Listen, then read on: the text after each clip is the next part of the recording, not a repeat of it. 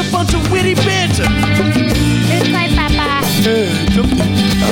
You have a quip. We'll both have a quip. It's just cadows. Beep beep beep. Beep bop bop beep bop bop. Beep bop beep bop. Boom, boom, boom, boom. Damn. Damn, he's got like a neck drum, dude. Finish, dude. That was awesome, man.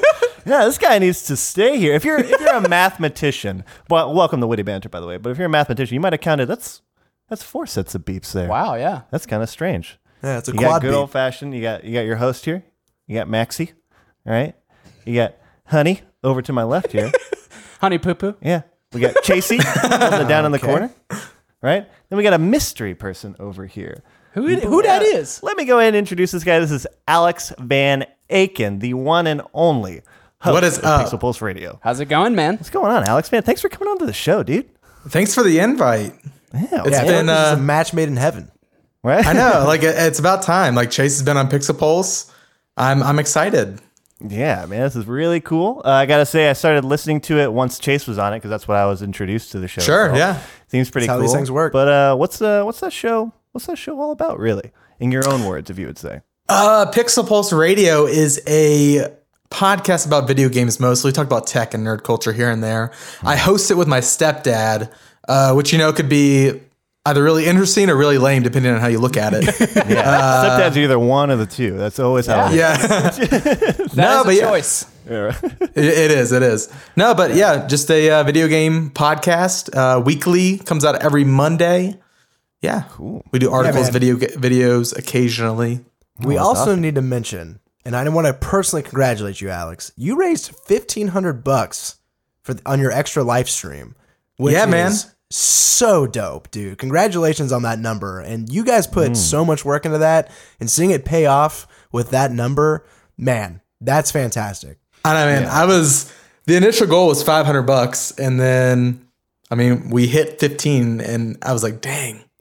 It was That's it was 3 pretty times awesome. as much. It's substantial. Yeah, that for is sure. a substantial amount of money. That's really fucking cool. What was all that for again? Exactly. So it was for Extra Life. So what that is, if people aren't familiar, is a 24-hour.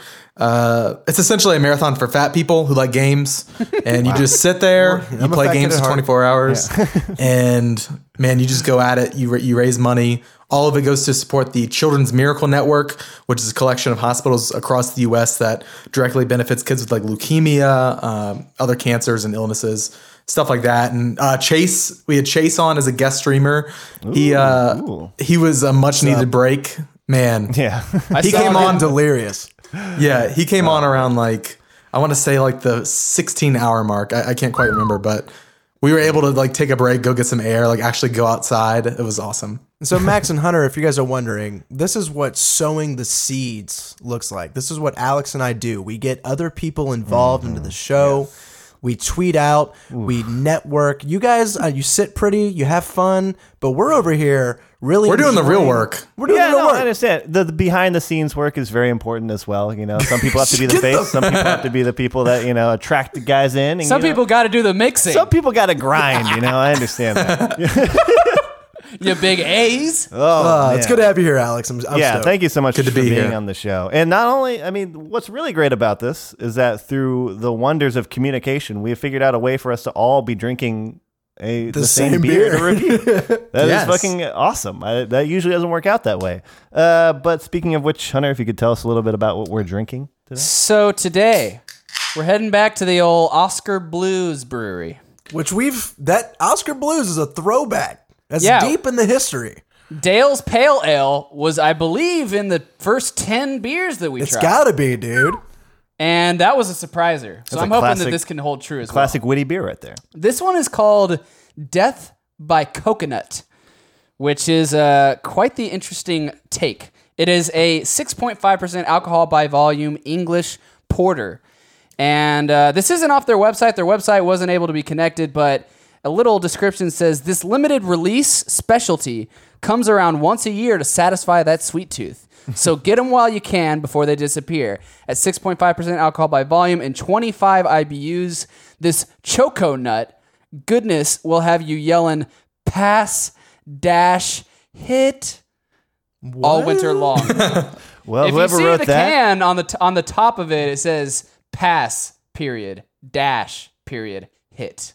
So I don't know what that means. I don't know what to make of that. Pass that must shit. be it that's what it means. must be a So, Colorado Alex- thing, you know. Alex, what is your experience with beer? How are you approaching this beer review? I got to know. You live in Boulder, a beer mecca of Yes. the U.S. Give me all the beer background you can throw at me. Okay. So, I didn't start Never tried a drinking beer until I moved to before. Boulder for the most part.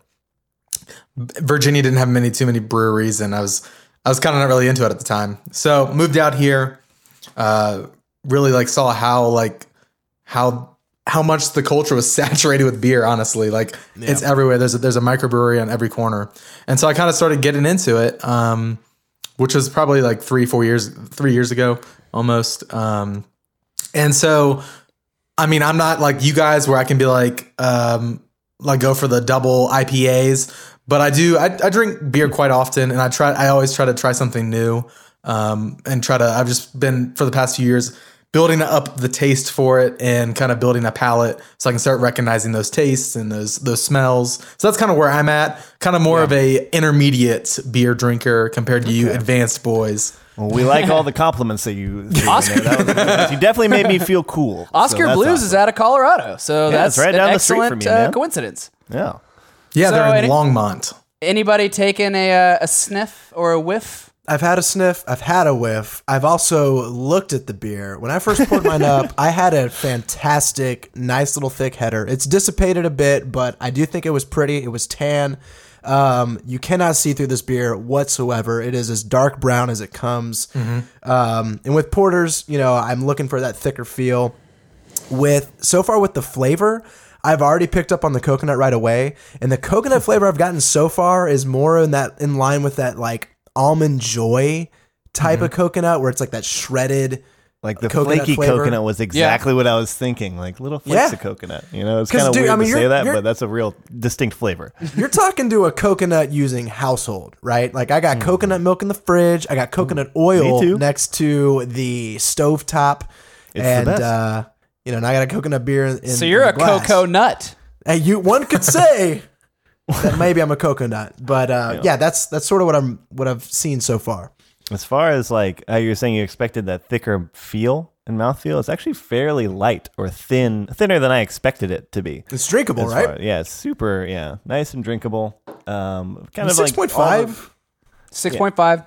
Yeah, 6.5. Definitely, the chocolate's also very much so in there as well, but it's nothing like, it's nice and sweet right now, which only makes me think that it's only going to get sweeter Yeah. as time goes on. So that might be a problem later on. But for right now, these first couple sips have been really good. I gotta say, I mean, I really didn't think that the coconut would come through this much. Like, when I smell it, it's like cocoa lotion that I'm smelling. And, or coconut lotion, I should say. But yeah, it's like, it's thick and it's sweet and it just has a really round aftertaste of coconut. That's the main gist of what I'm getting. I'm surprised because usually when we see something like it wasn't wasabi, but we thought it was wasabi. Like my we God, thought it was no. gonna be like or green tea or like you always think The like half these, wasabi. chili pear. yeah, or like pumpkin. You think these things are gonna come through a lot, and then you're like, kind of. And so, but this time they're really delivering on that coconut. So I got it. It's definitely. Yeah, first taste, coconut right in my face, which is great because First taste coconut right in my In the face. face. right in my Hey, face. fucking- I love yeah. coconut too, so like I'm kind of digging it right away. Has like a roasty, like you can taste that like roasted malt kind of flavor. I feel like come through. I mean, it's like kind of got the classic like vanilla, like classic porter kind of stuff going on, but the coconut is like right in your face, at least for me. And the head was quite nice. I'm enjoying it. Yeah. Good Can dig stuff, it, man.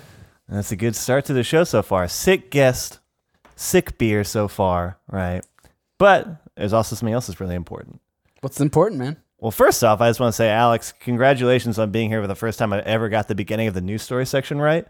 Because this is witty banter.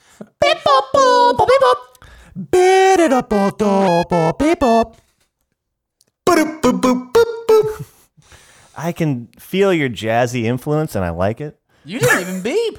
Well, I was the host. I'm letting you guys beep it out. Oh, wow. Max, dude, I'm sorry, oh, man. wow. That's like the minus on your A. Right there. It's A minus. Bro, I can go back and find actual episodes of you not beeping Chase. I would love to hear that. I don't think am it going to exists. counter and say that doesn't exist. I'm going to find them, man. First off, well, we're Alex, still I want waiting on those you to know beeps, something. dude. This is my show. I get to run it the way that I want to, right now, true. as the host. I guess that's Okay. true. But I do want to say that we all bring a few little news stories to the table. I think Alex actually brought one too as well, which is super cool. But I kind of wanted to start us off with mine today. I think everybody will find it pretty interesting. But are you guys familiar with Steam's Greenlight program at all? I am Not. indeed. Yes. So before, if you ever wanted to get your game published and put onto Steam, all right, all you pretty much had to do was be like, hey, guys, come over here and vote for my game. You essentially had to get on there. You had to like put up a little vote cast, and everybody had to come in and say, we approve this game can be on Steam, right? Okay. Well, they got rid of that recently. Wow. So what it ended up doing before is it made it pretty easy to get really like small indie titles on there. Is there like a threshold that you had to hit? Yeah, but it was like fairly modest. Right? Okay. Nothing too overwhelming. It's like if we put out a few Twitter posts, We should be able to get it. yeah, people want to be able to get on there, right? Okay. So they ended up getting rid of that, and they're replacing it with more of a financial incentive to get on there, to where now you have to just straight up pay a lump sum of money to get your game onto Steam now, right? Yeah. And the whole idea of this is it's supposed to like kind of cut the quality or cut like the the fat off, because there was kind of like an influx of huge games. In fact, 30% of the games that are on Steam came out in 2016 because people, as programming got a little crazier. Yeah. and Which people were a little bit comes easier out to make games. thousands of games. Yeah, like fucking thousands and thousands. Yeah. Right? So they made it a little bit different now to where you can't just go ahead and like throw your game on there. Some quotes that I wanted to throw in there is that they've quoted numbers to where you might have to pay up to $5,000 to get your game on there. Holy shit. Wow. Which is pretty big when you think about like, it's nothing to most games, right? But if it was like me Right. or you and we had this awesome idea for a game, Steam used to be the place to be like, yeah, let's fucking throw that shit on there. And a lot of like small games that might not have had $5,000 to throw down like ended up blowing up and being fucking huge. That's $5,000 out the door that you're not going to be promised anything back of that. Yeah, you know? right? And then the whole quote that they said on there was that they wanted it to be like, the money that you put into it was so that you knew whatever game you made was going to like make money to like compensate for it. Like they were like, well, that way people are more inspired to make a game that people will actually like buy, Right, yeah. But at the same time, that's kind of whack because it's like, Higher barrier to entry. yeah. Well, also it's just makes it feel like, well, if you want to put your game on here, it's got to make money. Is kind of the theme, right? Yeah.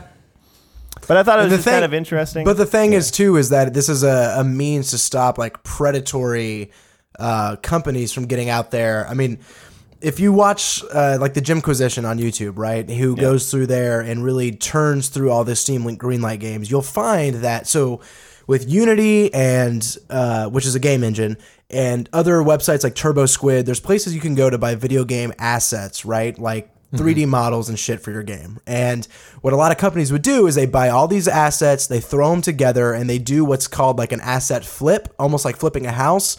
Buy these different assets, put them together into a game that functions in the most elementary way, and then put it on Steam Greenlight and try to get people to spend money on it. And it became very predatory. And I think that, you have to assume this is what this new announcement is combating, with this $5,000 ticket potentially. And I don't know, I've seen the range. It's like $100 to $5,000 is going to be the price to get on Steam Greenlight. That is now the ticket to get on the store page, which hopefully deters some of that real easy money flipping predatory tactics.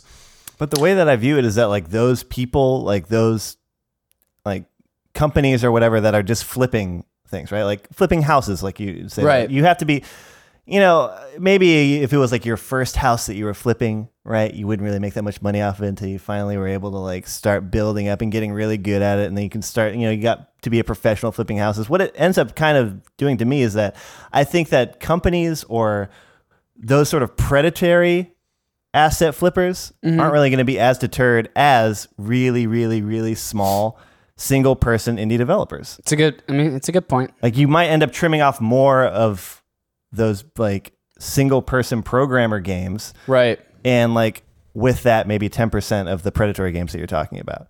Like those people are like financially sound and they're thinking about how much money they're going to make back on those games, right? Yeah, this is just a little notch in their margin. Okay, then we'll spend the $500 to get our game on, or we'll spend the $5,000 because like look at the statistics, we should be making about $25,000 off of this, right? Yeah, interesting. There's actually a lot of confusion for. I've actually got a friend who's making an indie game, and they're already greenlit, but they're kind of in that limbo phase where they haven't released yet. They'd kind of gotten through the first gate of green light, and then they're just sitting there working on their game, right? And apparently, like it was this huge rigmarole of, are we good? Are we gonna have to pay this? You know, it's come out that it looks like if you are already greenlit and you haven't released, you're good to go. But for a while there, I know there are several people who are like freaking out that they like. Yeah, and what's interesting too is there's other people who have commented that maybe this is a way to just stifle the sheer quantity of games that are coming out on Steam, because there's been this perceived problem that Steam has too many games and that the good games get buried in the bad, and that this might be a way to potentially quell that problem. But at the same time, like you think of a service like Spotify, right? Spotify has millions of songs, and that doesn't stop anybody from really enjoying the service, you know? So you have to wonder how much of the problem that Steam has is baked in from the sheer quantity of games that are in there, or if it's just more of their discovery tools. And if it is their discovery tools, how much does this $5,000 ticket price really help, you know? Yeah. That's a good example, because that's what I was going to say too, is that I really don't think that like having a bunch of really terrible games prevented me from playing the games that I wanted to play. But then again, maybe I wasn't discovering games. Like there might be some gems out there that nobody's ever heard of. Like I think you're kind of making the case now saying that there are really good games out there that people don't know about now because of this huge influx of games, right? Yeah. But at this, like I said before, like those gems, like what is this ticket price going to do to get them on there, and not this influx of other shitty games? You know what I mean? 'Cause like, what makes you think that they have 5,000 or like an investment quantity or capital to put into it? Yeah. That these really terrible games. I don't think it's money that differentiates between that. I think it's, you know, fucking somebody's talent to make an awesome game. Yeah. For nothing. You know. I mean, I've never actually been on Steam, so I have zero frame of reference. But when I hear that, I mean, it just makes me feel like that is just a sheer, let's start making money off of something that is clearly valuable to people. And if people find value in, saying, hey, like we're on Steam, then Steam no longer wants to say like, you know, if you have 25 votes, you know, like they want it to be a value-driven proposition to be on Steam. And it also makes me think about like Steam servers. You know, what if it's like really difficult for them to withhold it just as a sheer logistical problem? And so yeah, I mean, I think about it just as pure like they're gonna start making money off of the entry point, which is which is a different construct for them. Those fucking million or thousands of games are now turning into millions of dollars from the get-go. Yeah. So that's pretty big. Yep. Yeah. I mean, that's a piece of commentary that I honestly haven't heard yet. And that's a very pointed observation for sure, that like, how do we monetize this really successful program, you know, while also curbing some of the downsides of what we had in place beforehand, you know? Yeah. I mean, what if like, you know, like if iTunes, if they charged us to be able to get on iTunes, you know, I mean, I'm sure that we would do it because this is quality premium radio, dude. I mean, we would do it, but what about that money back? We'd make that money back in like 10 years. So easily. Especially since the first 3 years have been absolutely $0. Goose egg. In fact, $- Into the negative. I'm right just there with a you. pinch. Just a pinch. Right? You know, like the whole notion that Steam is crowded with these crappy games. Like, I never really like subscribed to that thought. I mean, granted, it's an issue, but I feel like Steam is actually doing a good job right now compared to like Xbox Live or PSN. Like Steam has curated lists. You can go to like a big gaming journalist and like, what lists do they have of games that are good? They've got like a solid review system in place. They've got like a solid suggestions list. Whereas PSN and Xbox, I feel like are bigger offenders in this because it's just a storefront. Like there aren't really there's a ratings system, but I've never even figured out how to do that. I feel like those are the places where these smaller, crappier games are getting through easier. I don't know. Like, no, I was going to say the same thing, that like I felt like I've run into just as much garbage on PSN or Xbox. Is there no entry point to get onto the PlayStation I don't know how network? PlayStation There's a Network, pretty big entry point. Yeah. Yes. Is there? Okay. yeah, right? So it's like, I don't know how I feel about that. But It's not like you it's not like a lump sum payment kind of entry point. It's more of just like, however much you this is the sell. process, and the process is big, you know? Yeah. Oh yeah. So Yeah, maybe I would that imagine. maybe their issue is more like UI based rather than content based. I think that's ultimately what it comes down to, because I'm in the same boat as you, Alex, where when I go on Steam, it's almost kind of like a fun experience, right? It's like they've got a queue that's tailored to me based on my interests. And it's like, okay, I'll click through this and see what's going on. And then I can sort of use the search function to list all these tags that will bring up games that'll maybe appeal to me. And I like looking for games on Steam in that capacity. And if this new program makes that a more focused experience, that's great. I have seen both sides where indie developers both have said this is awful and this is great. So as someone who's not too dialed into that ecosystem, I'm more of taking like a wait and see approach, but it is certainly a major change in the way that the status quo, you know. Sure. Yeah. Cool. All right, man. Who's up next, man? I don't know. Anybody have a good turning point? Any from where takers? mine is? I guess I'll take it. Yeah. We'll get this side of the room done, and then we'll take it on over to Austin and To Colorado. the virtual world. So, this is a story from the Baltimore Sun, and Classic. it reads, Twitter is going to start weeding out abusive tweets before you see them, and it reads, Twitter knows it has a problem with online abuse, and on Tuesday, which was I guess a couple weeks ago, it announced 3 more changes it's making to help users deal with it. Basically, it says that the company is working on altering its search function so that tweets containing potentially sensitive content like violence or nudity won't show up in a normal search. The altered search function will also ignore messages from people a particular user has blocked or muted. And another change is that they will filter sorts of conversations. Twitter by default will show what it has judged as the most relevant replies to a tweet. And it'll basically like bar out the ones that could be potentially abusive, so that you could still access them if you want. They're just not going to show up.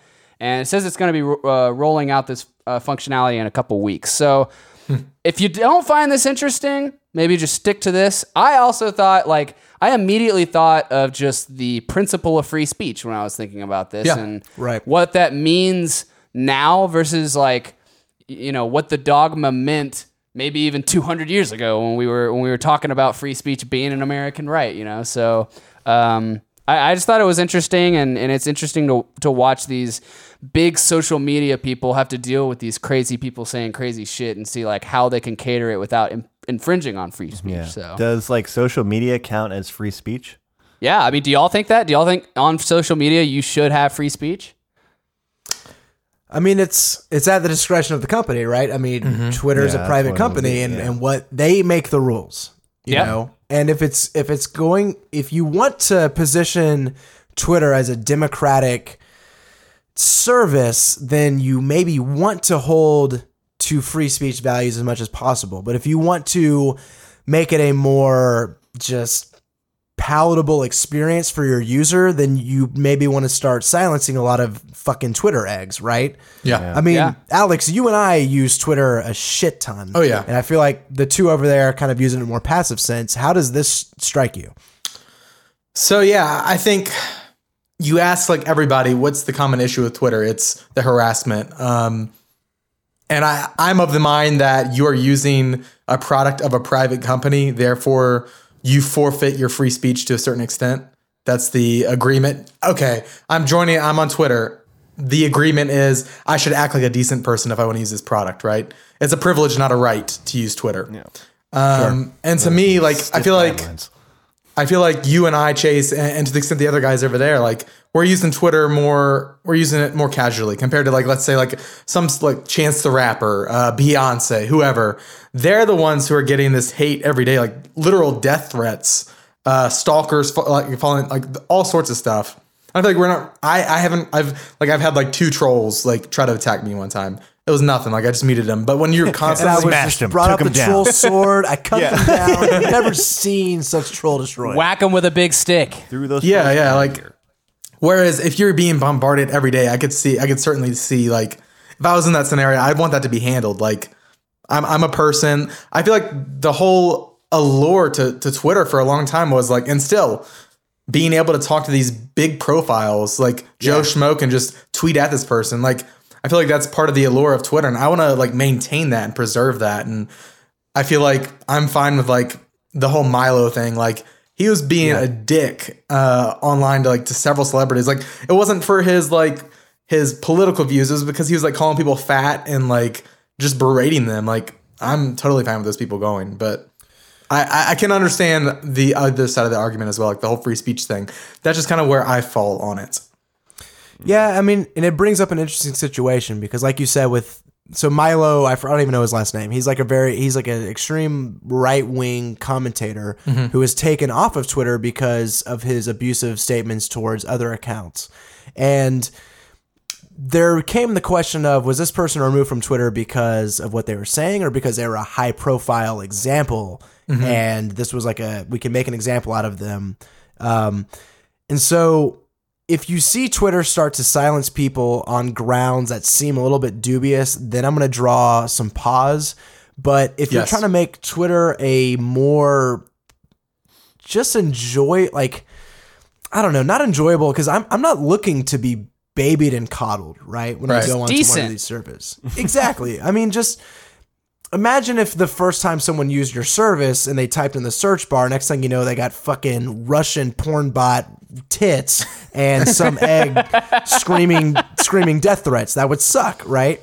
So I'm cool with them just trying to make it a smoother experience. But I am wary. I am cautious that they will not infringe on my free speech because I understand that I forfeited that. More just like, let's make sure you're doing things in a fair, more ubiquitous, policy-driven way. Yeah, I agree. Like, I think there is a temptation, like Twitter as a company, we're going to silence these certain people. I think it should just be like leaving politics aside. Like, I feel like companies like Facebook have like gotten in trouble or have been accused of like silencing conservatives. You know, they're very liberal. Like, you got to stay away from that. Like, there's a difference in that and like banning the people who are like private messaging death threats to people. You know, there's a big difference there. Sure. I feel like it's kind of interesting how, you know, you said that the main issue with Twitter is the abuse. And it's funny because I feel like, I mean, I don't know, not to get too deep, but like the fact that people are either anonymous or just doing this behind a keyboard and they don't have to have the consequences necessarily straight up for saying the shit they say. Mm-hmm. Like the anonymity and not having to deal with that consequence like shines a light on humanity, on like people want to say a bunch Your of truest emotions, your stupid truest bullshit feelings. to fuck with people. So like, I don't know. It's just weird that that's so deeply ingrained that so many people want to do that it's like a widespread thing. You know, I thought that, you know, you kind of grow up thinking like people are either good or bad, but maybe not all. This many people are huge dickheads. You know? So Oh shit! No, they are. Oh, wow. Everyone's a fucking turbo douche. Great. Oh man. And again, I think for like the more casual user, there are tools in place to like I can block, I can mute. Like, I think it becomes a problem when it's in like such high volume. So I don't know. I'm kind of with Shay. I don't know. I'm kind of undecided. Like, I see the merit in enforcing some sort of rule system on like freedom of speech, but also like, it could be dangerous. You know, You also have to wonder, in a very cynical sense, how much of this press release is meant just to embolden shareholders, or maybe, well, I guess if it's a private company, but just to make people feel more confident in the product and less about actually stopping a problem, right? So Optics. I don't know. There's a lot of sides to it for sure. Yeah, I think this has definitely come up with, I'm sure, with all the hated tweets towards like Trump and everything that's been going on with that. So I'm sure that's why they even released the press statement in the first place. It's just like, hey, this isn't just a fucking battlefield of fucking slander Right. towards each other. Not like just from him, but I mean just at each other. Yeah. It's certainly not a forum of ideas, because when you limit anyone to 140 characters, you've automatically Get made their the purest, made the most righteous threshold thoughts. pretty low. Yep. Oh man! So in about 140 characters, Alex, what do you have to bring to the table as far as the story will go? Marvel every announces. Marvel has announced they've begun production on the Infinity War film. So if you've been living under a rock for the past 9 years. 9. Yeah, 9. Iron Man. That when Iron Man started 1 came out? the Marvel Cinematic Universe came out in 2008. Yep. So they announced that they're doing. They've started on the Infinity War.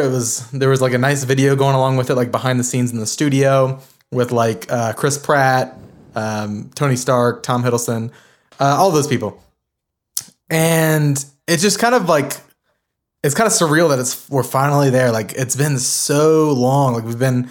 Like the MCU has been around so long. And so I guess I'm asking, are you guys excited for Infinity War? Like the apex of these films, like they're all coming to a close, it seems like. Are you excited for that? Do you even care about the MCU? Do you think they've gotten better over time? Just kind of wanted to know what you guys thought of the films in general. If you're excited for Infinity War, all that kind of stuff. I mean, I wasn't excited for it until Just now. Yeah, until just now. No, but you sold me. No, like so before when Iron Man 1 came out and when all these movies were kind of coming out, we just had the big idea of like what the MCU in the future is going to be, and they gave us that chart of when all these movies were going to come out, and we were like, sick, dude, in like 9 years Infinity War is going to come out, right? Well, Sick, dude. 9 years happened, right? I'm honestly more like blown away by 2008 was 9 years ago. Shit. Can we stop saying that, please? Thank you. No, but like, you know, and the movies for me have just, they didn't mean anything to me when they started coming out. Like, I just thought it was like, oh, that's cool. Like, they made an Iron Man. That's fucking tight. And then, like, Captain America was pretty cool, and, like, Thor was terrible. And, like, all these other films, all just these films came out, and I just didn't really care, right? And then the Winter Soldier came out, and I was like, this isn't the best movie I've ever seen. But those fight scenes were potential? dope. But this could be really fucking tight. Those fight scenes weren't very good, no. Yeah, they weren't very good. That's a conversation for another time. Yeah, That's of how I course. Yeah, felt we'll about save that Civil for- War. I mean, that's how I felt. I was like, this is a legitimate. This is kind of what I signed up for with this Marvel superhero movie. Kinda. What? Yeah. Well, I felt like the superpowers weren't like, we're gonna do this thing because we can, and it's a little showy and flashy, but blah blah blah. Like it's just like they're literally just like running through like 60 miles an hour down the freeway, and you're like, oh okay, yeah, superheroes probably can do that. Yeah, you know, right. like they just kind of throw that in casually, but it doesn't look like stupid as fuck. But yeah, like in Civil War, dude, I thought Civil War was really good. I thought Civil War was awesome, and I thought Guardians of the Galaxy was fucking awesome. Guardians of the Galaxy was great. Right? And all this is bringing together those two films. So, like, logically, and I'm a man of logic, that this movie, in theory, should be pretty cool. That being said, there's going to be about 400 superheroes in this movie. Yeah, And what? there's Like, no way. I know you said living It's under gonna a be rock. done. I know all about the Marvel shit. I don't know specifically what Infinity Wars is. I thought that the Avengers was like the apex. Everyone's coming together. Like I thought that's what you that thought. was. Yeah. Well, you're in luck, Hunter. Yeah. Yeah. Dude, there's more people. They just keep adding stuff. Like, dude, like, there's got to be at least, like, in all seriousness, there's got to be like 30, Like 35 people. in this- 35 superheroes. They have Some don't form know. of them in this film. And that's like, there's no way you can do all those in If one I start film. naming superheroes, it's like 95% Marvel heroes. You know, like if Yeah. I start thinking about the ones that I just know and pop up, it's mostly Marvel. So Because they're the most recent, you know? yeah.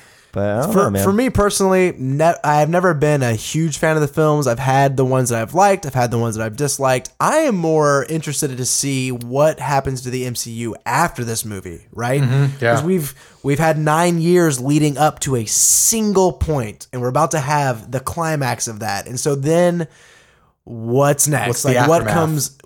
what comes after? Do they start setting up the next gigantic turbo Infinity War? Like, Turbo. I don't know. And I'm, like I said, I'm not a big Marvel fan. I'm more going to just ask friends who have seen it what they think and be like, okay, cool. Was it worth the 9 years or not? But I don't know. It's certainly a turning point, at least in their business strategy, you know? It just makes me wonder how they could possibly weave a coherent plot with so many fucking people Yeah. in 3 hours or in 2 hours. Yeah, I feel like if this is an hour and a half film, like it can't be, right? Like if you're gonna do it right, it needs to be like Lord of the Rings, Return of the King level, like, 4 hour 4 hour movie. Like Shit. like you said, 3 there's like intermissions. 35 superheroes. Like there's so many. Like I don't know. I'm kind of skeptical, like how they're gonna pull it off. I don't know if they Are you get what excited? they have to do. Yeah, are you stoked Are for you this movie, excited? Alex? Yeah, I mean, I was way into it 4 years ago. And the past few movies have kind of like they haven't really hit the mark for me. So like I like Winter Soldier, I like the original Avengers, but right now it's just like like Guardians of the Galaxy was cool. That was a neat space opera film. Like I felt like it did its thing and didn't really Yeah. I don't know. It didn't have that cheesy factor like I feel like a lot of the Marvel films do. And then I actually like Doctor Strange quite a bit. I wasn't expecting to, but in general, like I've given up on Thor. I can't even tell you how many Thor movies have been out, 2 or 3 or God, whatever. Thor sucks. And It's too as like bad, too. yeah. growing up as like a Marvel fan, like my grandpa used to like go to yard sales and give me the comics all the time. I don't know. I'm skeptical. Yeah, I don't know. Comic books have trying to figure out what their place is in pop culture now is going to take, I feel like, a few years of context before we can truly like figure it out, you know? No, I feel you. Oh, yeah. Cool. Well, thank you for the news story, Yes, Mr. sir. Aiken. Yes, sir. Yeah. Well, Chase, you got anything? Well, you know, it's clear that I bring the thunder considering I've been the anchor 3 weeks in a row now. Trying to keep some And consistency in the Don't show. read into it, bruh. And anytime Everybody I stopped understand- listening by now, so that makes sense. You may want to change that up next episode, but it's only because I said something, Max. Just weaving those mind games in there. My story comes from the New York Times. It reads, Disney drops PewDiePie and YouTube distance itself after reports of anti-Semitic videos. So I'm going to read you just a little bit of the story, then I want to give you the spin and the reason why that I've brought it to the table. It reads, the Disney-owned Maker Studios and YouTube have pulled away from PewDiePie, one of the video platform's most popular stars, after a report that he had posted several videos featuring anti-Semitic imagery. Maker Studios said on Monday that it had severed ties with the star Felix Kjellberg, a Swede better known by his YouTube alias PewDiePie, while YouTube said on Tuesday that it had canceled the release of an upcoming series and dropped him from a premiere advertising program. The announcements came after the Wall Street Journal reported that Mr. Kjellberg had posted 9 anti-Semitic videos since August. Quote, although Felix has created a following by being provocative and irreverent, he clearly went too far in this case, and the resulting videos are inappropriate, end quote. A Maker Studios spokeswoman said in a statement on Monday, quote, Maker Studios has made the decision to end our affiliation with him going forward, end quote. And I just want to add that he had 53 million subscribers, and he has earned $15 million in the last year, thanks largely to his book, This Book Loves You. The reason why I want to bring this to the table is because PewDiePie, whether you watch him or are aware of him or not, is a big deal in the sense that he is one of the largest, he is the largest YouTube channel. And on top of that, the largest YouTube channel is a gaming channel, which is where he got his bread and butter from. And I bring it to the table because in my own capstone paper before I graduated, I mentioned PewDiePie as basically a statistic to show the size of video games. So when someone this big gets dropped from both YouTube's premium service and Disney, I just think it's worth kind of relaying to the audience, right? Yeah. So I guess we can get your comments. Obviously, you're all going to say that anti-Semitic videos aren't cool. Don't speak for me, Chase. Right, Don't speak right. for me, man. Yeah, I got something. So yeah, let me just get your general reaction to the news first. I watched I think it's kind of misleading in the way that it says like he posted 9 anti-Semitic videos. It's not like it sounds like he was like making Going on jokes rants? or going on rants about, hating Jews. But from what I saw, and I only saw a few of them, it was like just different moments where like the joke that he didn't even make came out as being like anti-Semitic, and even in a lot of them, like even in the videos, he like in the moment was like, "Oh, that's not cool," I saw him kind of approach that in that way, but Wow. I mean, which kind of sucks, but at the same time, everybody's watching your videos, and you need to be in control of what's on there. But I just wanted to point it out that I don't like the videos weren't anti-Semitic as there was like anti-Semitic attempted humor at some point, and not even always by him. So it's kind Right. of strange, but Yeah, that's tough. I mean, imagine if South Park got cut for making irreverent jokes. I mean, I think that if it was like a rant or straight up like Yeah, it's a he's different trying to like story. spread an ideology of anti-Semitism, then for sure, like totally warranted. But in this case, where it's like he said something that could be misconstrued as an anti-Semitic, and he didn't mean for that, and like he might have, but even if he covers it and he's like, hey, like that's not cool. Yeah. Then that's kind of fucked up that they're gonna go ahead and be like not acknowledge that that's not really what he was trying to relay.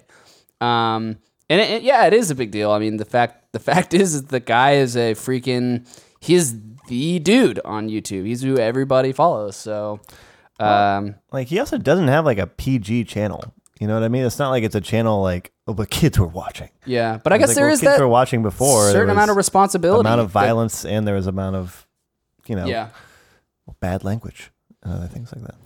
Yeah, I think I don't know. It kind of like I've actually used to hate PewDiePie and then kind of came around on him. And like I like pull up one of his videos like every like 6 months. But when I first saw the news, I was like, man, this sucks. Because like PewDiePie's always been irreverent. That's kind of his shtick. And I think I agree with you guys on some level. Where he kind of loses me was where he went out of his way and hired these dudes to like. It's not like he found some image on the internet and was like, it said like death to all Jews. Like he went and hired these people to write it on a sign, hold it up, take a photo of it for this joke. And at some point, I don't know, like it's like this weird like where do we draw the line with comedy? Like it's Exactly. Yeah. so it's There's something to be said. Like his whole defense is, it's just my humor and you don't get it, right? And I think there was even, it says that in one of the videos, someone dressed as Jesus holds up a sign or says Hitler did absolutely nothing wrong. And when you read these quotes, you think, wow, that's fucking weird. But I've heard a lot of bad shit in comedy routines, right? And laughed at a lot of bad shit. Yeah. And his whole defense is, well, this is just comedy that's not understood. And I can allow myself to dip my toe into a conversation about comedy and like what's offensive and what's not. But the fact of the matter is, you're backed by a studio owned by Disney, and that's not really the company that wants to be tangling itself up with controversy like this. Right. So Yeah. I understand that kind of action.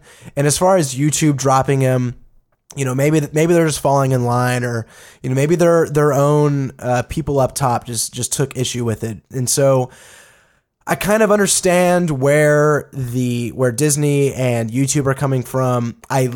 I understand in the smallest sense where PewDiePie is coming from, although I'm not really giving him the benefit of the doubt, which maybe he's asking for.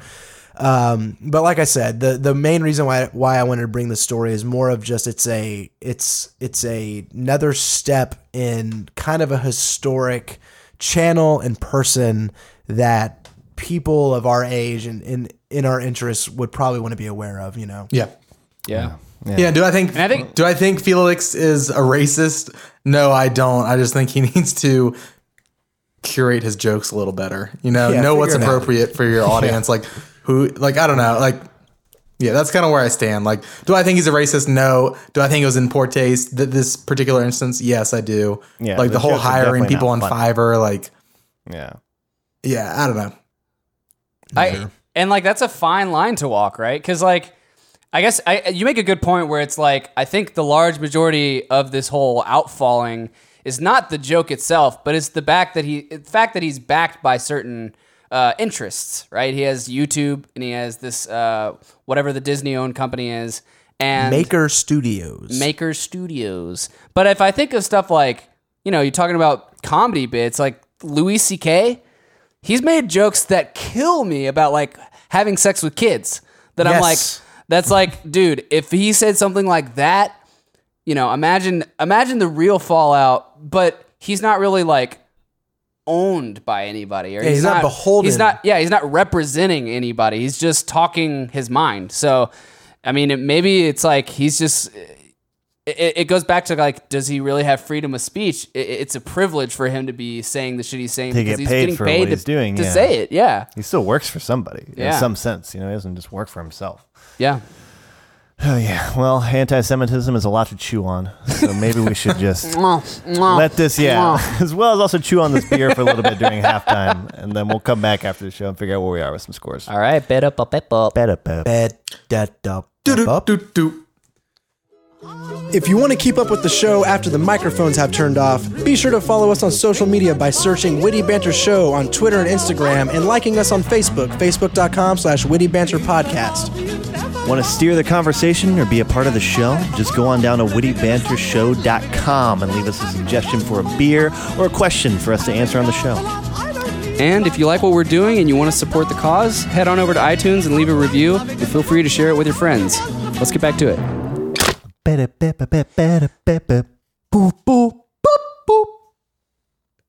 There's been a lot of there's been a lot of beeps this episode. There's I like one more beep Yeah, per how are session. you going to call me on not You're beeping gonna- when you're not beeping? Yeah, you didn't Well, even beep. I beep when it's mandatory. Oh, Now we figured out. I'm sorry, I didn't know the rules. I'm sorry, Chase. I forgot that. I also want to apologize. I feel like about a lot of my beeps and boops have come out as dupes and deeps. Well, yeah. hey, we collect all yeah, I was gonna consonants say. and all vowels. If it ends with an oop or an eep, that's all right, man. Bring it up. When I just go into it naturally, it's do like it's like the drum, like. But in my musician brain, at it's the heart. beeps, if that makes sense. My heart's in it. Me and Chase had a legitimate conversation about how I wanted to get more scatty with my beeps. We practice our beeps in the shower, right? You do that too? I have. Oh Yeah. yeah, dude. I've written different connotations for beeps down, man. But me and Chase have been doing this for so long that Dang. we start like getting in our heads about it and getting like self-conscious about it at certain What points. do you think about, dude? What do you think about my beep on the left? On the Like you left like side. have this perfect beep, and then when the moment comes, you're like, oh, just beep, beep. That must be tough. But you know what's not tough? To drink this beer we're drinking right now. Oh, you're gonna go ahead and say that? I mean, I don't know. I don't want to Little spoil drinkability? it, but drinkability is high. I will say it scores like surprisingly for a porter, like 8 or 9 on the chuggometer. Man, You're gonna give it a pretty high up there. chuggometer? It's up there, dude. It's up on the chuggometer. It's high on the chuggometer. Yeah. Okay. How are we feeling about this beer for the halftime? It smells like a tremendous pile of coconuts. It really yep. does, dude. It is Like a room full of such- coconuts. It is such a coconutty beer. And you know what? If you're gonna title your beer "Death by Coconut," what else can you expect? It's true. It's really true. That's what I want. I am kind of impressed by that. Like usually it's like A hint. it's barely there. Here it's full force right up front. Yeah, this the is whole like time. you open a bag and it's full of coconuts. Then you look around and your room is full of coconuts. And you go outside and you realize you've been living in a coconut. Yeah. And then it just pans out and it's not the earth. It's just a coconut. just You are a microbe of coconut. Yeah, man. There is, I think, a tinge of negative aftertaste for me though. Like Yeah. A little bit of a think bitterness. there's like a sweetness or something that either isn't landing or is just giving me a sour twinge at the very end of it. You know, it's like Yeah. it's putting all of its chips at the front. And that tastes Saying, delicious. all in, buddy. And But then at the hopefully very that- end, I don't know. I haven't enjoyed the aftertaste. It smells like coconut. It tastes like coconut. It is high on the chug-o-meter. yeah. So I don't know. I got to chew on what my final score is going to be. I guess just because of the coconut, I can't make it high on the chug-o-meter. Like, I don't want to quaff What's this not shit. chuggable about coconut, man? I don't know. It's coconut. Coconut. I don't know. I don't have any problem with like the feel or anything. I think it's just so robust of coconut that I honestly wish I could taste it without the coconut. I hate saying that because that's literally the entire shtick. But I feel like The only thing I I feel don't like like I about would this beer is the honestly like it a coconut. lot more if it wasn't so much If coconut. it was just a hella drinkable porter. If it was like a 5 on the coconut meter, you know. yeah. But it's like a We 7. got a new it's like meter a in here, and I 17 feel like on the this is coconut the only meter. beer that's going to score on Cocoa it. meter. The cocometer. Yeah, that's all I got for right now, man. Yeah, it's seeming pretty good. But, you know, Yeah, I we'll think- draw on it. Yeah. I think I was really feeling it like the first 15, 20 minutes. I'm still feeling it. It's just, I'm kind of chasing the aftertaste. Like, it just kind of lingers a little too long. And like, I don't know how it's going to be at the very end of everything. Like where I'm going to fall. That's just exactly what I thought was going to happen. You know, like when I was saying that, like, this is sweet and like really nice, but it's like that means it's probably not going to Not gonna hold up. Not going to hold up. Doesn't got no legs. Yeah. But you know what does hold up? What holds up, dude? Well, let me tell you. What'd you guys do? Have you guys been hanging out pretty cool? Having a good week so far? Did you guys do anything interesting specifically this Working week? 12-hour days. I'll tell you that. That's cool. Did I'm you- with you on that. I'm Feel not, the pain. so I'm sorry about that. But yeah, I had a little bit of a chance to catch a film. Oh, this really? week. Yes. What perchance film would this be? It's the Keanu Reeves masterpiece, John Wick. John Wick. Wait 2. a second. That masterpiece is already come and gone. Oh yeah, John Wick. Duh. John Wick 2. Have we all had a chance to see John Wick 2 so far? We did. Yeah. Everybody Okay, has. done. All around. That's fucking cool. Well, Yeah. let's go ahead. Since we're all here, we might as well have ourselves a review. We almost had it, but then the suits got their hand in it. 4 to 4. Look, I'm just saying I've had better salami plates. 2 out of 5. Gotta be the best album I've ever heard. 3 out of 8. Yeah, it's a review. Okay. I'm down. What are you guys thinking, man? Well, first off, I want to bring up we got a tweet from Dave at It's Perfect past Little World. tense, right? I think it's a twat at that point. It's a twatted. He It was twatted us. twatted. It was He twatted. twat us. He said, Sounds I good. watched the sequel on release night. How would you rank John Wick versus John Wick 2? Now, I don't just want to just dive right into like bumping heads, you know, who's better than what now. We start forming teams, you know, start figuring out who our true friends are, and, you know, going all right with this. So I just kind of want to get what you guys, when you first off, going into the movie, what did you guys kind of expect? Chase, you take it, man. I'm back down. I didn't know it was falling on me immediately. I didn't say Hunter. I said you guys. You're just in the room with me. I'm gonna delegate. I immediately when I got my tickets, I saw that it was a 2-hour movie. You're like, And I said to myself, that's not a good sign. Really? I don't think action movies should be that long, right? a little long. Okay. But I remember being a huge fan of the first one, and so I was very optimistic of the second. After having seen it, I've kind of realized that I don't have a lot to say about it. You know, like Yeah. I can't give you any specific like insightful piece of fucking criticism or critique or Exactly. opinion on it. It's more of like I saw it, I enjoyed my time with it. I was there. And Definitely in the theater. and here I It am. definitely you know? played. I left. Here I am. That's funny, dude, because like, I thought it was the most insightful movie I've ever fucking well, no, seen. I have a lot to say. like, I'm gonna say this, okay? Well, I guess and that works out. So it's we're perfect. all fans of Keanu Reeves, right? I'm a- And would you say that? Sure. I mean, Alex, this is the house that Whoa. Keanu built, dude. yeah, hold up here, Alex. What's your problem with Keanu Reeves, man? I mean, this is the first time I've watched Keanu in anything since Matrix Revolution. Oh, okay. So It's been a bit. yeah, I mean, Reloaded, which was the third one. I mean, more so than anything, I'm a fan of Keanu as a person. You know, Same. and I like his. I share interests with this man. Yeah. I respect this man. His mentality is one I admire. But I'm gonna say this: like, this is what dawned on me in this movie: is that Keanu Reeves is not a good actor. oh no. He's just That he's that is just correct. he just every single fucking line. Like at the very end, he says, I'll kill them. I'll kill he's them like, all. "Tell them if they're going to come, I'll find them and I'll kill them."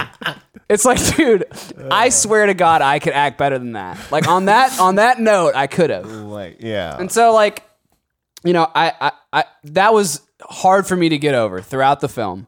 But, you know, the action was incredible. I thought the action was cool. You know, the gun scenes and the fact that he's mowing down people in public and he mows down like 170 people is cool. And the way he does it is cool. But I don't know. There's just, I don't know. It overall, the movie, the plot was a lot more like, it didn't make sense to me compared to the first one. I think I liked the first one more.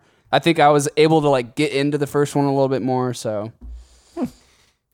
That's interesting. So I assume, well, how do you feel about it, Alex? You weren't really blown away by Keanu Reeves' performance? So the first 10 minutes, I was just trying to figure out, like, who is this gem of a character that I'm looking at? Who is just rolling in, jumping over taxis, just mowing the dudes down, doing the dang thing. Because you haven't seen John And Wick you know, 1, he right? kind of grew on me. As the film went, I was like, man, this guy's he's like really good at what he does. And then he started talking. I was like, oh yeah, it's Keanu Reeves. But like when he wasn't talking, the movie was awesome. Like I felt like him as a character. Yeah. Like he when people all describe right, their when I wife think of or the film, girlfriend that like way. just like I got out of it 3 hours ago. I just saw it. okay. Oh, nice. Fresh on the brain. I kind of think like in my brain I'm like, man, I feel like Keanu is like the whitest version of like Donnie Yen and Ip Man. Instead of his fists, it's just guns. See, I was thinking like- he was like a white ice cube. Yeah, He's just like, you know, he just constant. Except he doesn't have all the sassy look that Ice Cube has. But all of Eyebrows the don't go up same, as far. all of the involatility of emotion, basically. So am I correct in assuming that he did all of the stunt work on this for the most part? Yeah. For the most part. For the most part. Yeah, as much as he So could. like that to me is super impressive just because there were several scenes where like it's just like this complicated rhythm and I felt like he was just nailing it. Like as far as the action went, right? Yeah. I don't know. Like I feel like it's a good action movie. I didn't see the first one. This is my first John Wick.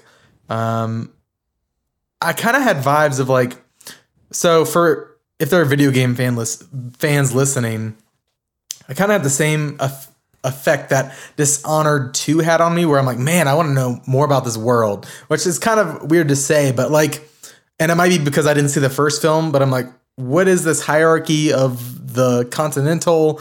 Like, what's their deal? What's with like the entire homeless population being secret agents? Like, what is going on here? I kind of want to know more.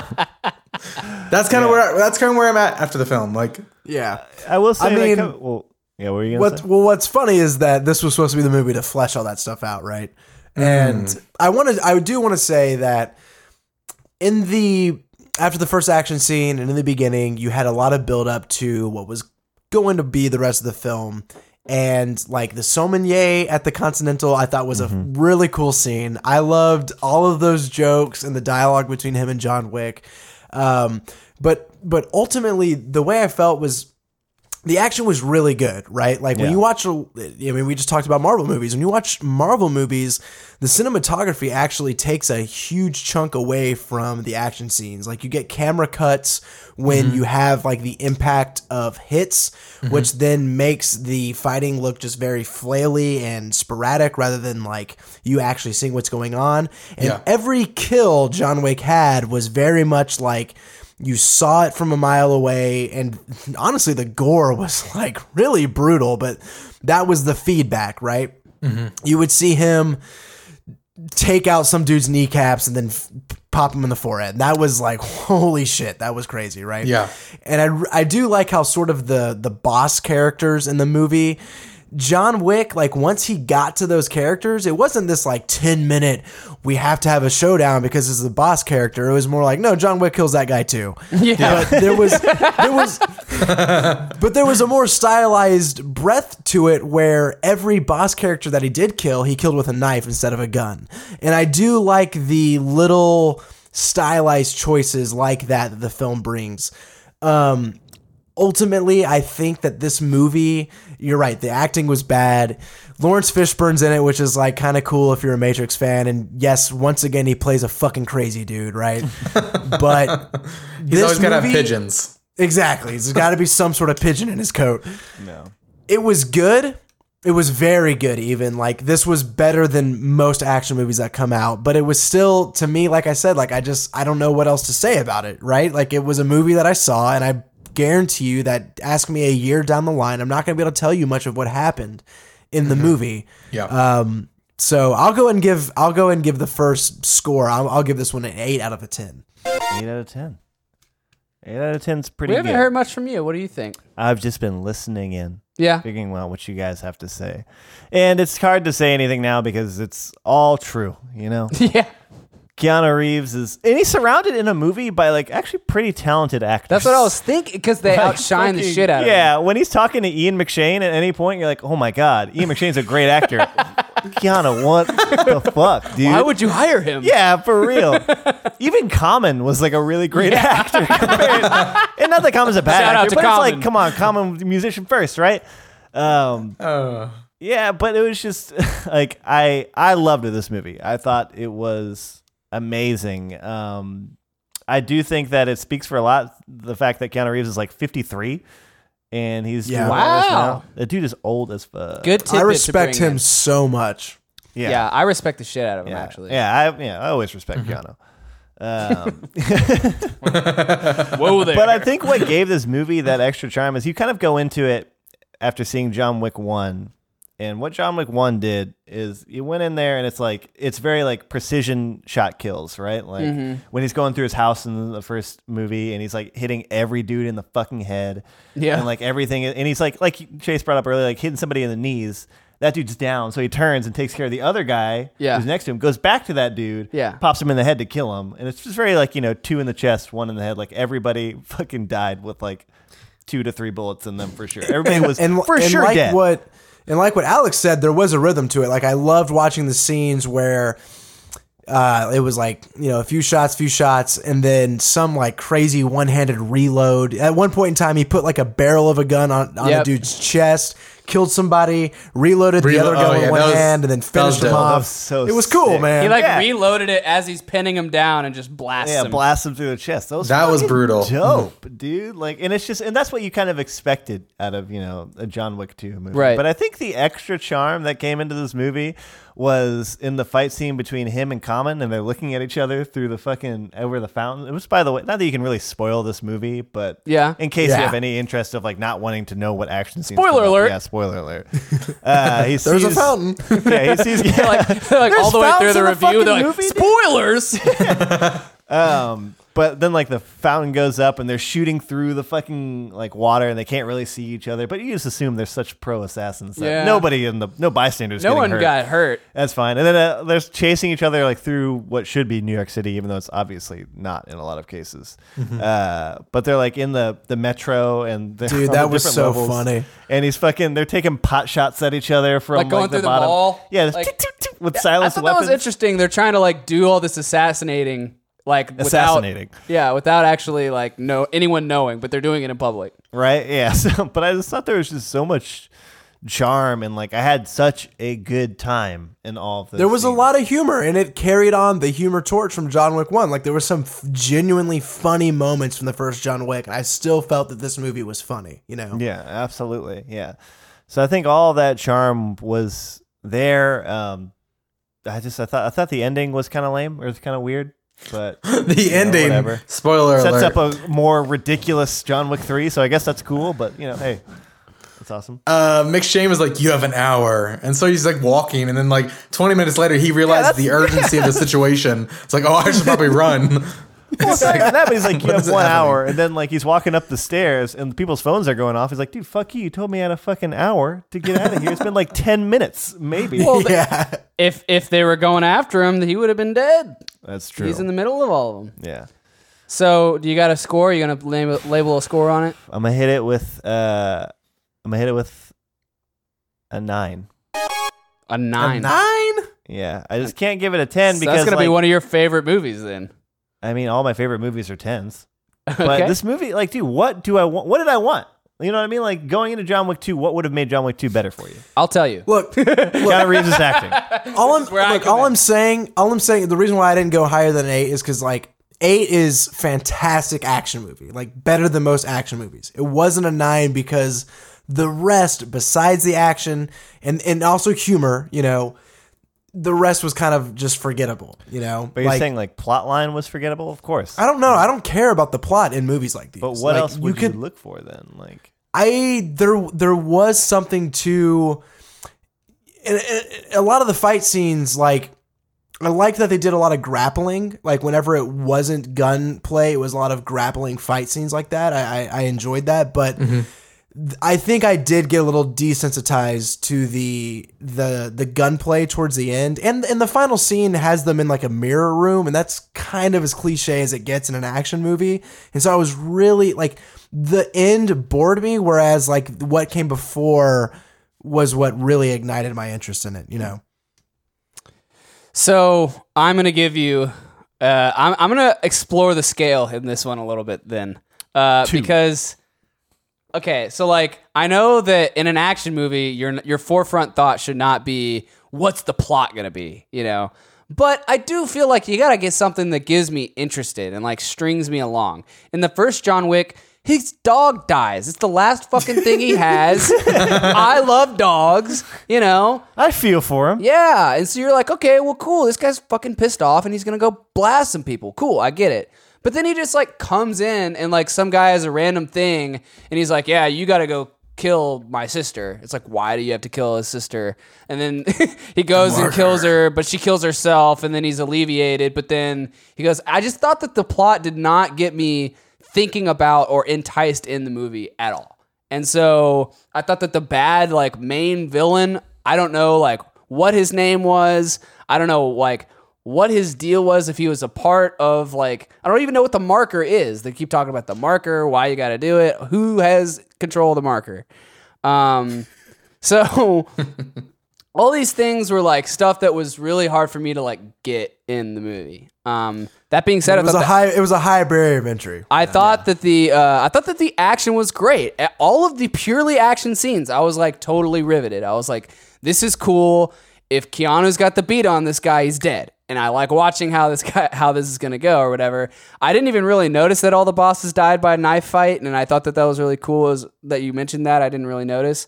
And I thought also like watching kind of what the normal gambit is supposed to be in an assassination, where he like goes and gets tailored, he goes and gets like wine and shit. Like I thought that was really cool. Yeah. You know, that it made me feel like, oh, okay, well, like even though he's like resistant to get back in the game, like there's a reason to get in the game because this is fucking badass, you know. There's perks that come with the job. Yeah. So basically, I guess like my overall conclusion about the movie is that I felt like for every positive thing that I took away from it, there was also a thing that was like a negative or something that confused me that like took me out of it. And so I'm going to give it like a 6. A 6. 6. It like I would have given John Wick a 7. You know, I mean, I don't, or the first John Wick a 7, and I think this one was worse than that. So I don't know. fair. I think I'm gonna go with a 7.5. Just I Very enjoyed diplomatic. I enjoyed the action. The acting was horrible.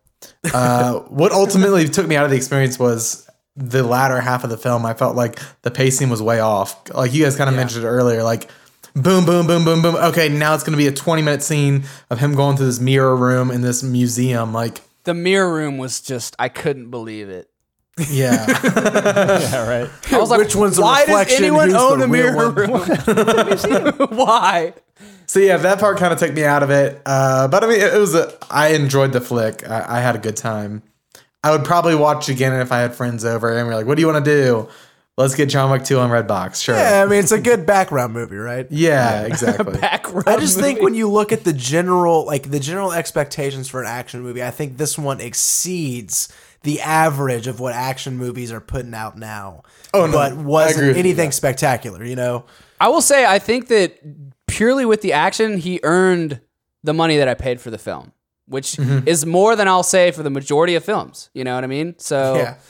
I can You know, props barely to him remember there. times that weren't action in the film, and I don't think that's because they were so unforgettable, but because like it's there just is very littered, packed. littered with action scenes. Yeah. So that's cool. We literally hit exactly up from Huge 6 to range. 9. Yeah. That's a pretty good range. I think we got a good spectrum of everybody here. Cool. So Chase, did you like John Wick 1 or John Wick 2 better? John Wick 2. So you would give John Wick 1 like a 7 or like a lower score? I think John Wick 1 did have like, and as much as I don't really care much about the plot, it did have a more confused, like, I mean, William Dafoe and that one assassin chick, like, I can't, what the fuck was that? This one was much more straightforward, which is exactly what I needed. It's like, They definitely doubled down on like the best parts of John Wick 1. exactly. It's like, I don't care about the plot, so don't give me more of it, you know? Yeah, but I can see that. But well, that's good. But I liked it. Cool. Yeah, man. So I guess it's the mail. Is it mail time? Is it the mail time? Nick's mail? Stunter's corner mail- right now? That'll be up to you to decide, Hunter. It's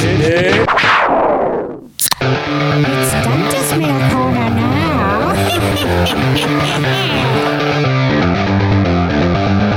Okay. We're an hour and 15 minutes deep. That's pretty long. So Long I'm only set. going to read a few questions that we have. But We're know gonna that keep there's the rest many. for. Know that there's like He's gonna ration it. You know. Yeah, just Exactly. pick like one or two out of the barrel that we have. I'm going to make the show seem much more popular than it is. Our first question comes from Eduardo Santana, Hola, Eduardo. who, of course, recommended a beer a couple weeks ago. And he says, I'm glad that you guys gave a gluten-free beer a shot. I'm happy you enjoyed it. And he says, anyways, I've got a question. And if you didn't know, Eduardo is from Brazil. And that kind of paints the theme of where this next question is coming. He says, as Americans, what comes to your mind when you think of Brazil? Being originally from Rio, but having lived abroad for about 10 years now, I always find people's views, opinions, / whatever of my country to be interesting and somewhat funny. Thanks again for keeping me entertained. P.S. Like a good Brazilian, I actually have 5 names. Fuck me. So I just made the best combo that I could. That's awesome. So what do we think of when we think of Brazil? I think 3 things come to mind. Soccer, of course. Right. Great soccer team. Oh, Yep. the Lakers of soccer. Right. And then I also think of City of God, which is like the crazy fucking movie. So Yeah. I know there's some pretty harsh slums down there.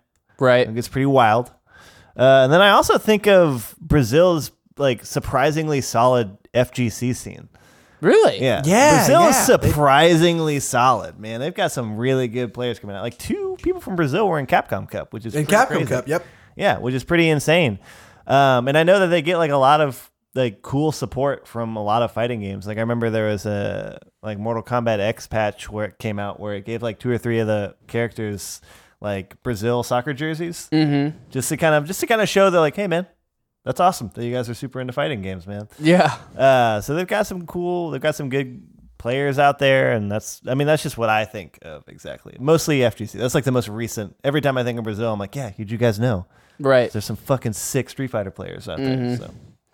So with me, I think of a few things. Right. I've never been there, unfortunately. I'm definitely excited for when I will be able to go, but I got to think of the Amazon, right? And Sure. I You got the rainforest. as far as I understand, there is a worldwide understanding that Brazilian women are incredibly attractive. So I've heard that. I mean, if you watch the Brazilian sand volleyball team at the Olympics, there's no other conclusion you can draw than the butts there, top notch.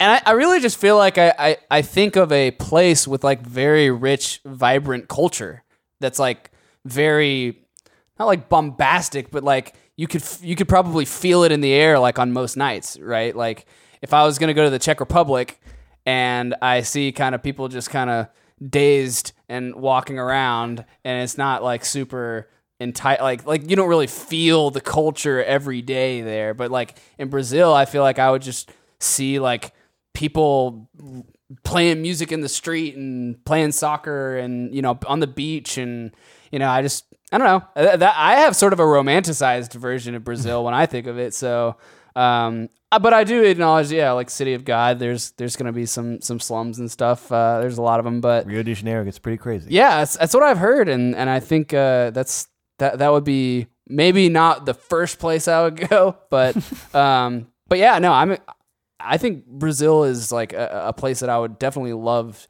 to go. It's going to be like top 5 places that I want to go visit for sure. Brazil looks fucking cool. Yeah.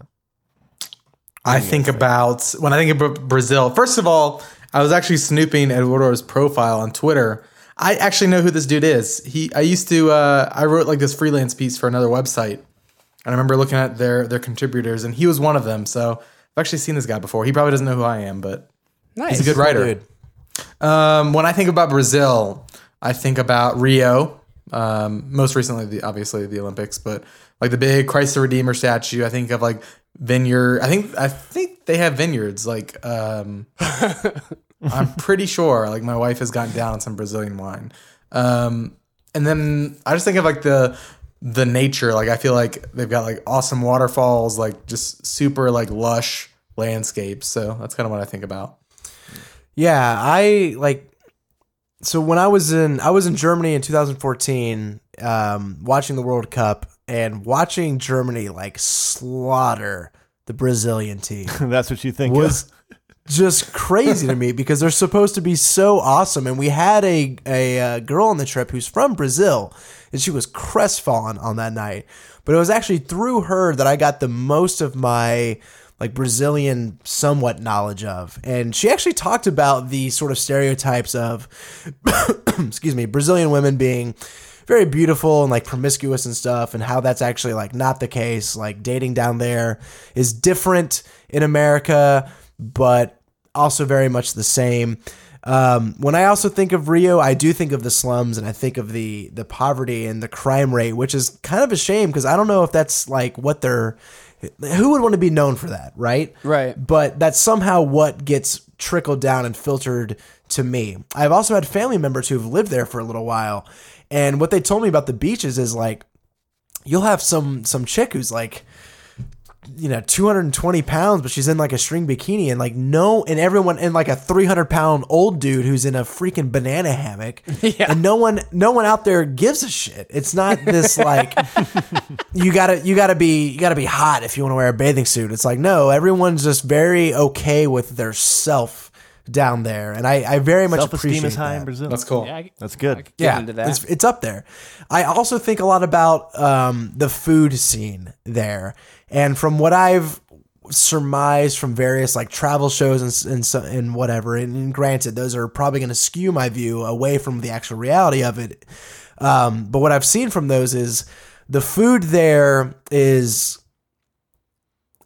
it comes from an honest place and it's delicious. Like I would want to go to Brazil and stay in a place that was near sort of like a working class area where people went to have drinks and dinner after the workday. And that would be what I was super excited about. I do think of the Christ the Redeemer statue because that thing is just one of the most impressive, magnificent, just obelisks that show what man can create. Like that thing is incredible, right? Yep.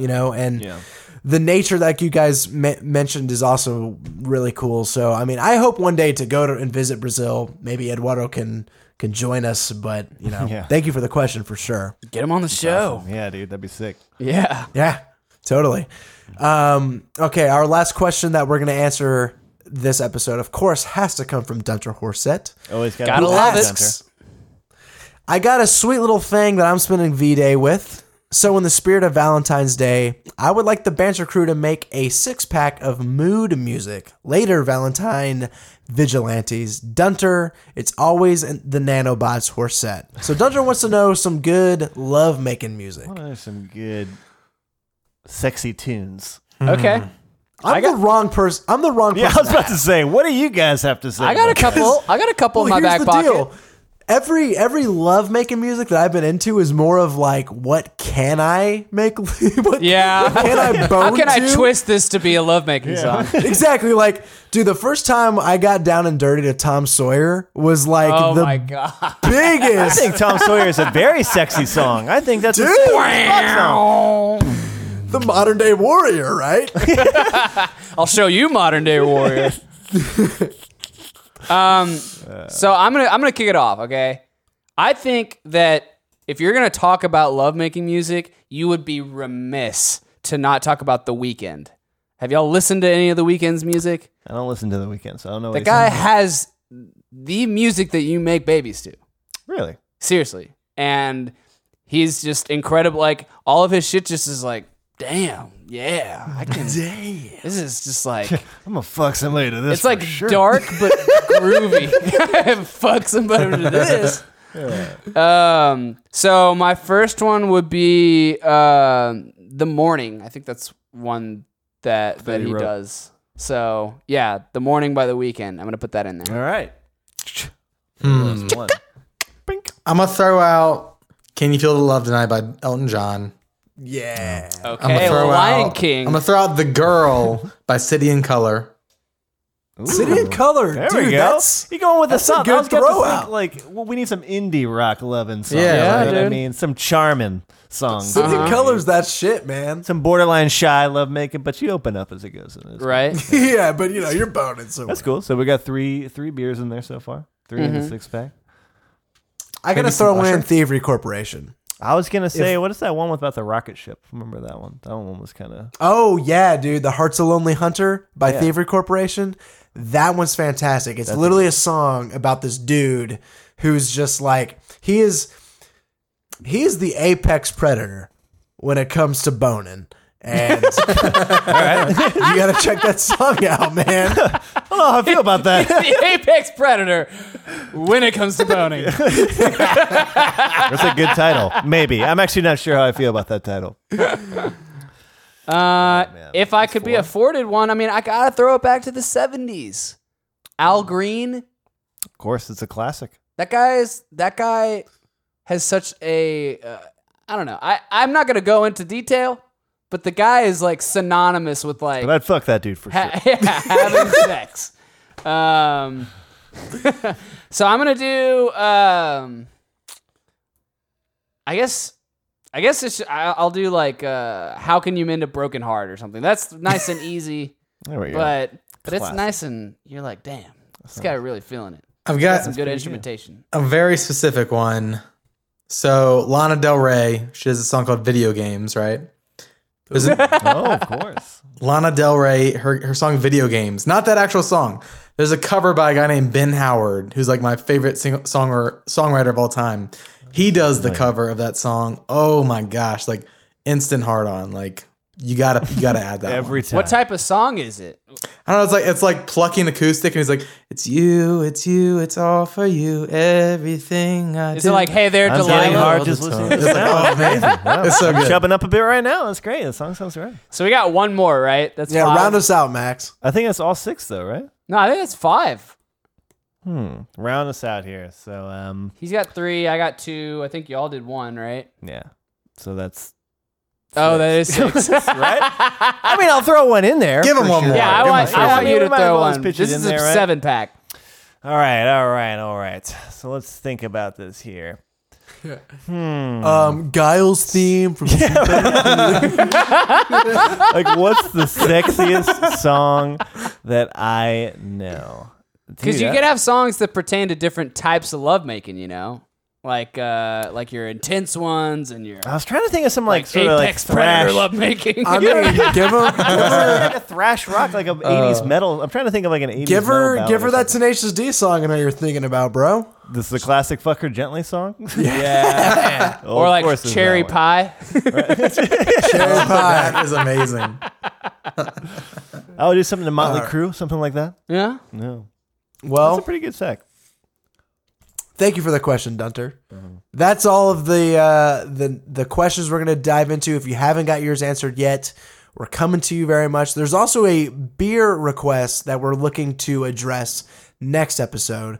So be looking out for that if you've sent one in recently. Also, Bree Adams, the Witty Banter question extraordinaire. We're going to get to your questions as well soon. But that's all for the Mail Corner this week. Perfect. Excellent. Excellent. Good questions. So, some great questions, some great company, some great news. Here, But What here. is this beer about, though? You know, I almost forgot about the beer review. I kind of did too. I thought we were just going to say, hey, we're getting out of Heading here. on out, but it doesn't look like it. I'm gonna keep it simple. Okay, I drank it all. It was good, but this is not like this is a good drink more than it is a good beer. And by the end of this, I wasn't necessarily in love with it. Right? Right, which is exactly what I thought was going to happen. You know, it's sweet from the start. And then it just kind of and then you're like, oh, that's really sweet the whole time. Right. And I mean, there's a lot of coconut, man. There's a delicious amount of coconut. I love coconut, so I'm biased. But I like all the coconut that's in there. It's nice and drinkable for being such a rich beverage. But there's no way I would drink another one of these right now. Like I would be, not necessarily that it was like super thick or anything. I'm going to give this guy a 6.5. Damn. I think that's low. I'm actually going to. Because it's like, I don't want to just keep throwing It's out not sevens. high. I don't want to That's throw for out, sure. like, but it's like better than a 5, which is right in the middle. I'm going to piggyback off you. That was the exact number I was thinking of. There we go. Fuck you, Chase. Apparently. Yeah, right well, on that's, time. I mean, yeah. Yeah. Fuck me hard. Yeah. I'm feeling a bit Predator more. style. Yeah. I'm feeling a bit more positive on it. I think I really like the roastiness that it has. Like I love the coconut. I love coconut flavor in general. Mouth feels good. I'm like you. I wouldn't get another one tonight, but I could see 2 months Maybe down in the a few line weeks. Yeah. at trivia night doing my thing. Yeah, I'll go for a death by coconut. Sure. Yeah. But yeah, I'll give it probably a 7. It's a good beer. It's not great. It's Damn, good. I gotta stay true with the number that I had in my head before for this it. started. I Do gotta it. throw Be honest. out the 7.5. Okay. Okay. Explain yourself. Here's the deal. It nails the coconut aspect. 100%. When you buy a beer called Death by Coconut, you're expecting one thing and one thing only. That's the coconut.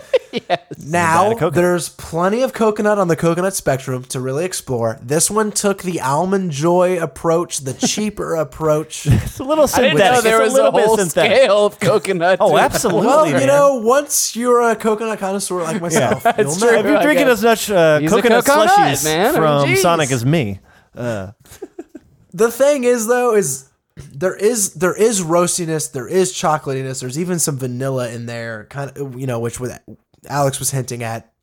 But the sweetness and the aftertaste really turned me off of this beer. It is drinkable though. It's a 6.5%. It goes down easy. It's middling on the chugometer. And so with all of those things kind of in tension with each other, I have to give it kind of this like a 7 point. It's a good beer, right? It's if I'm at a bar and someone says, "Oh, have you had that one before?" I would say like, "Yeah, you do you like coconut?" Yes. Okay, you should try it. what a Yeah. response! That's the first thing I would say is like, I just imagine somebody being like, oh, like, I kind of like coconut. It's like, no, really, do you really like coconut? Like you have to preface that if you're going to recommend that beer. If they say, fuck yeah, I like coconut, then this is the beer for you. It's a good scenario to say, like, if I was at a bar, I wouldn't order it, but I'd be like, "Hey, have you had that beer? You should try it." It's kind of silly, but It's kind of it's a lot of coconut. That's pretty good. Well, Alex, thank you so much for Seriously. being on the show. That was Thanks for super having cool me. of you. That was real an honor. tight. Let's say if I wanted to like keep in contact with you. Okay, how would I do that via maybe like Twitter or some other sort of form? Sure, yeah. Social media or anything that you do. You can find me on the streets. You can find me on Twitter, Instagram. at It's Van Aken. That's ITSVANAKEN. You can find my work at pixelpulseradio.com. That's kind of it, you know? And by the way, congratulations on being featured on like every Nintendo press conference roundup Twitter article. You got like what, almost 450 retweets on that tweet you threw out that night? That was incredible, man. Yeah, I'm not counting, but I think it's at 708 likes right now. So. In my defense, I pinned it, so I see it, so I know that I see it every day. I'm not obsessed. That was over awesome. it, but It's a I paid honestly, post. dude, I retweeted that at like number 8. And then seeing it blow up to like 400 and something, I was like, yes. that was a fun night. You know, I was like, oh, hashtags work. That's a Finally. Yeah. But yeah, Twitter, man. Instagram at It's Van Aken, pixelpulseradio.com. That's about it. Well, you won't see that many likes on our page, but if you want to follow me, you can go to at Probably Max, or if you want to follow Chase, of course, you can follow him at Bodacious Chase. If you want to follow the show, you can follow us at Witty Banter Show, or go to wittybantershow.com. There you can recommend maybe a beer, question. You can see our Get whole after it. catalog of every show we've ever done. Yeah, 93 now. Yeah, that's 93, ticking. man. 7 Dang. episodes away from the big 100. Yes, sir. We gotta Congrats. do something big for it. Yeah, It's exciting. Yeah, I'm stoked. it's a big old number there. It's a big old number. Seeping in right now. I We've think we done gotta well get outta over here. that, just not numbered episodes. Wow. Yeah, I guess that's Who's true. counting? Chase has got to ruin it, so it's really not that big of a deal, apparently. So never mind who's counting. But thanks again, Alex, for being on the show. Let's head on out of here, man. A beat up bib. Okay, the pet up a paper. Dead it up, baby. Beep, beep, boop, boop, boop, boop, boop.